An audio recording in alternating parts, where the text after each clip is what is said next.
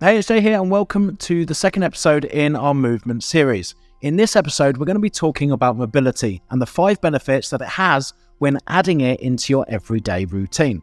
Something that we spoke about in the previous episode was the difference between stretching and mobility.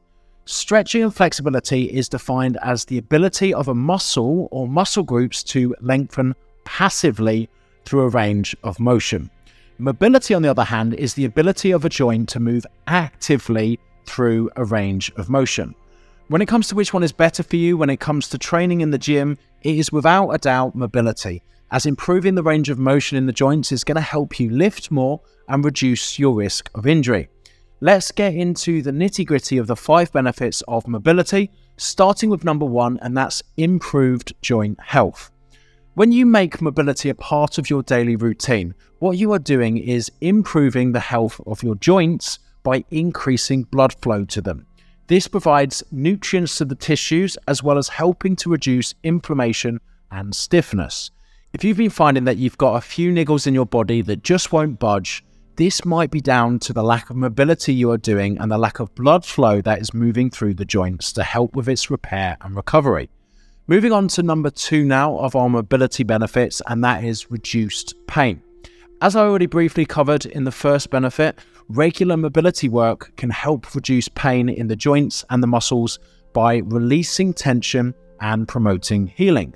Something I always say is life is very counterintuitive, and when people have pain in their body, they think the solution to repair and recovery is rest. Although rest is important, it's just as important as getting mobility and movement into the joints to help with their repair and recovery. Remember, a rested muscle does not get stronger, it gets weaker. Moving on to number 3 now of our mobility benefits, and that's increased performance. There are 3 main things to focus on which are going to help you continually increase your physical performance with anything you're focused on. Number 1 is regular training and placing adequate demands on the body required for that progress. Number 2 is the right amount of rest to be placed on the body for its recovery, repair, and growth. And number 3 is avoiding picking up any injuries that might stop you from achieving number 1.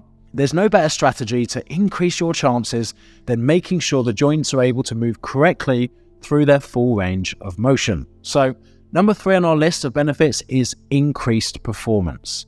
Moving on to number 4 now of our mobility benefits, and that's increased body awareness. Daily mobility work can help improve your body awareness by making you more mindful of how you move and feel. This brings me on to an important thing to think about when it comes to mobility, and that's body mechanics.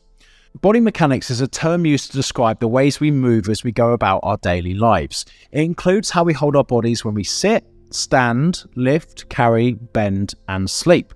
These 6 things are super important to be mindful of if we want to reduce tension, increase our well-being, and reduce our risk of injury. Here are some quick tips to help become more mindful of each one. We have sit. Make sure your lower back is supported and you're not slouching in the chair. Take regular breaks and move often. We have stand. Avoid standing in one position for prolonged periods of time and change your position as often as you can. Lift. Always place any load immediately in front of you. Use your legs, not your back, to lift. We have carry. Bring as close to your body as you can and avoid moving for long periods of time in a twisted or sideways position. We have bend. 3 of the most important movements to protect your back and to use the strongest muscle groups is the squat, the scapular retraction, and the hip hinge. And finally, sleep.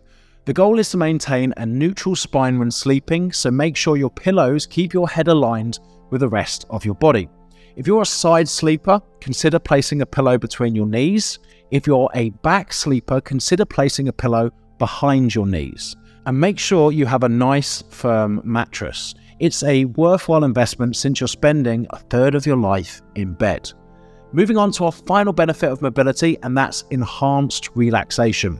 Many mobility exercises that you do involve slow, deliberate movements and deep breathing, which help to promote relaxation and reduce your stress and anxiety.